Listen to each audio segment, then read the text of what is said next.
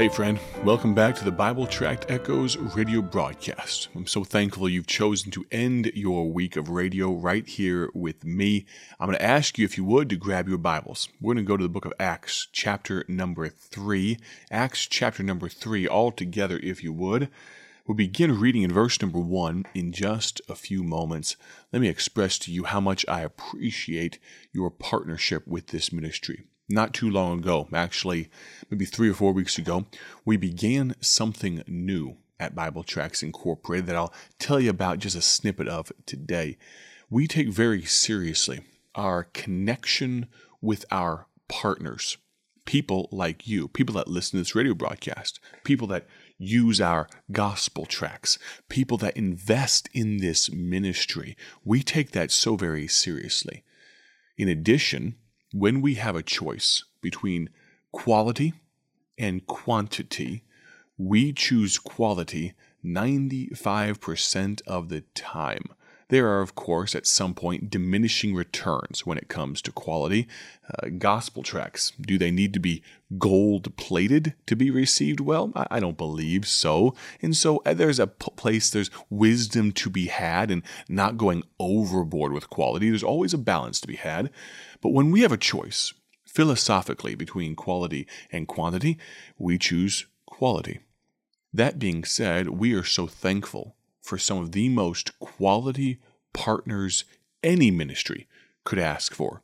People that tune into this radio broadcast, people that monthly invest in this ministry, people that almost daily use gospel tracts, people just like you. We're thankful for each and every one of you.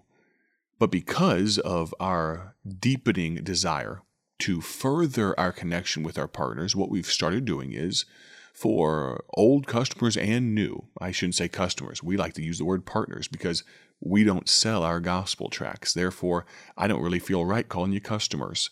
But for our partners, people just like you, whether you've ordered before from us at BibleTractsInc.org or maybe you're about to place your first order, for the vast majority, we are going to set up a phone call with each of you. When you place that order, we will ask you, you'll notice there'll probably be a pop-up on the website that'll say something about that.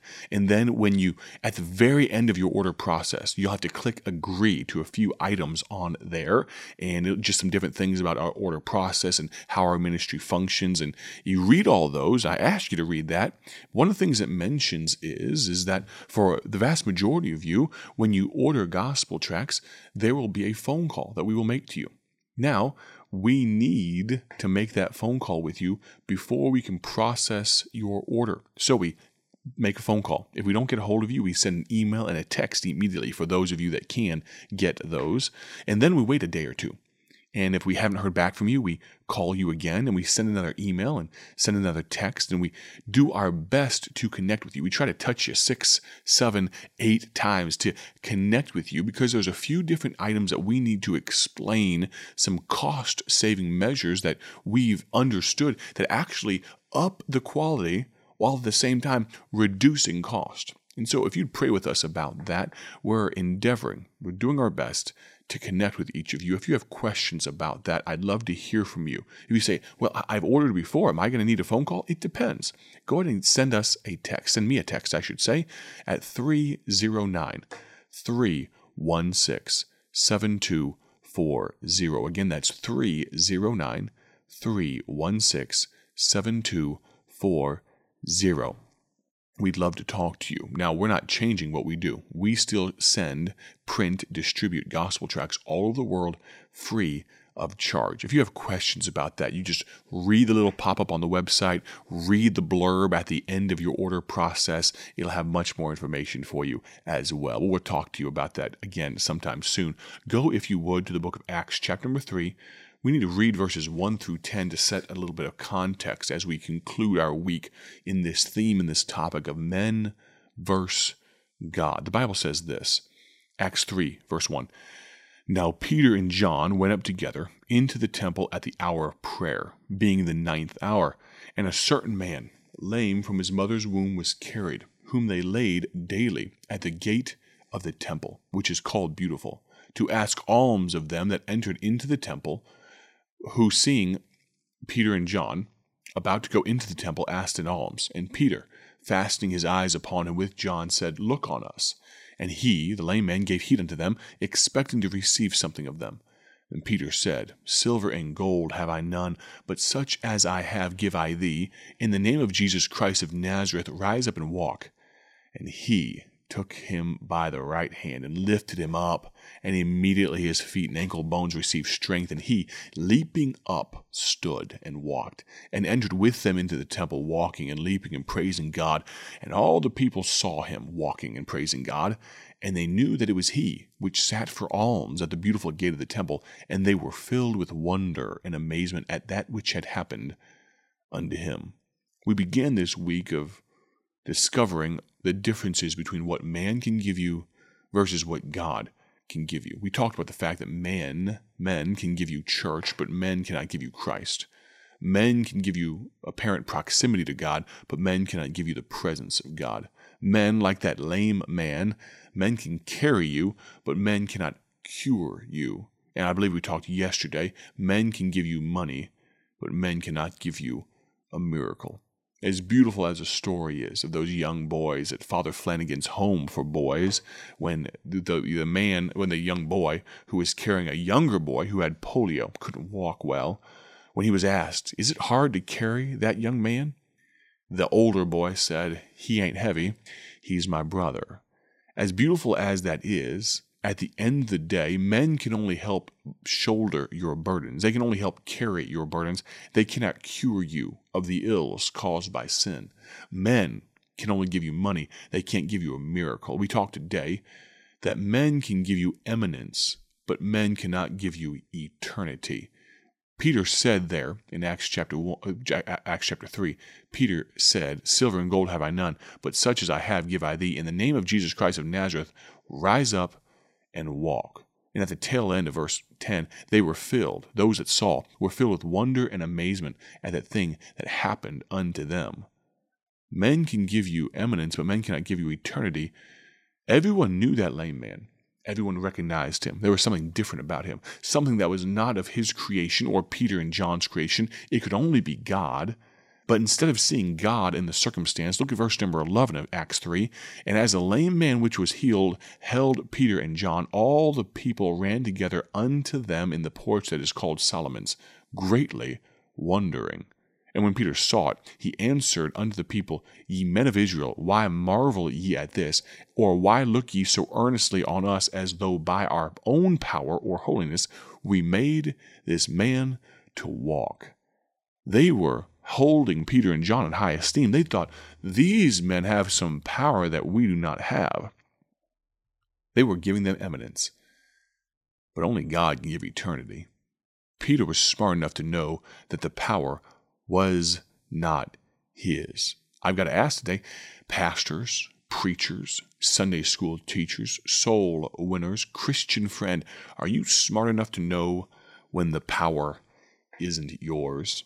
What I mean is this: by human ingenuity, by work, by the sweat of our brow, mankind can accomplish some amazing tasks. Now, at its base, at its root, all that we do is really should be done to the glory of God, and it can only be done because God gave us the ability.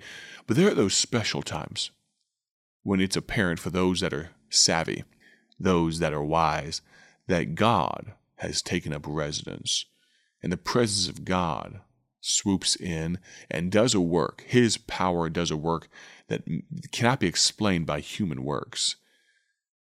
Well, friend, when people want to give you eminence, want to give you authority, want to give you esteem because of your works, are they really your works, or are you wise enough to know when God is the one that does the work? I was taught long ago, and I've kind of adopted it. It's somewhat of a habit now, not because I'm some great Christian, please understand me, but simply because I realize that I do not want to blaspheme the Holy Spirit. I do not want to take glory that isn't mine. I'll preach a message, and kind people, oftentimes an older lady will come to me and say, that was a phenomenal message. That was amazing. And then there'll be a man that'll come and say, that was one of the best messages I've ever heard. And, I know they're probably blowing smoke. But regardless of how sincere or not they're being, my stock answer is not thank you. My normal response is praise the Lord. I may, if they continue to impress upon me, I may say thank you, but I do my best. I try to make a habit. You'll probably catch me when I'm at your church accidentally saying thank you instead of praise the Lord, but I try to say praise the Lord because all glory should be His. Men can give you eminence. They can't give you eternity. Men can regret, but God can give resurrection. Amazing to me that so often we are confronted with the opportunity to do that which is right, and we choose not to, and we regret it. I think of a choice that's being presented to each one of you under the sound of my voice right now. If you've not accepted Christ, you will regret making the wrong decision based on what I'm about to tell you. John 3:16, a verse you well know.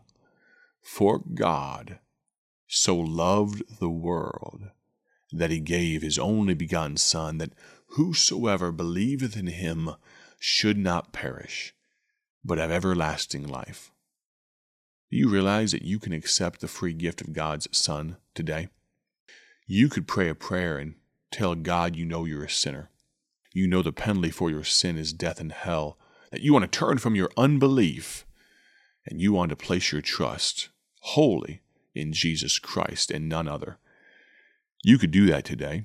You could ask Him to take you to heaven when you die, forgive you of your sin. You could confess with your mouth and believe in your heart. Or, without Christ, you could die in regret. There is a resurrection coming one day, friend. They which have been dead and buried in Christ will rise again to meet Him in the air. There will come a day when He comes back. My question is, will you meet Him? Or will you be dead in regret? Men, men can give you church, but men cannot give you Christ. Men can give you proximity to God, but men cannot give you the presence of God. Men can carry you, but men cannot cure you. Men can give you money, but men cannot give you a miracle. Men can give you eminence, but men cannot give you eternity. Men can and will, without Christ, regret. But God can give resurrection.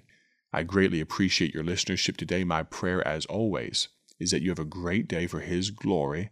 We'll plan on talking to you very soon, as early as next week. Can you believe it? Go to BibleTracksInc.org to order some free tracks today. Have a great day. God bless. Thank you for joining us today for Bible Tract Echoes, a ministry of Bible Tracts Incorporated. If you would like to receive a free sample booklet of all of our tracts, you can contact us by calling 309-828-6888. That's 309-828-6888. Our mailing address is P.O. Box 130, Dwight, Illinois 60420. A faster way to contact us is to go to our website at BibleTracksInc.org. That's BibleTracksInc.org. There you will find more information about our ministry and details on how you can support Bible Tracts Incorporated. Thanks for listening, and may the Lord richly bless you as you serve Him.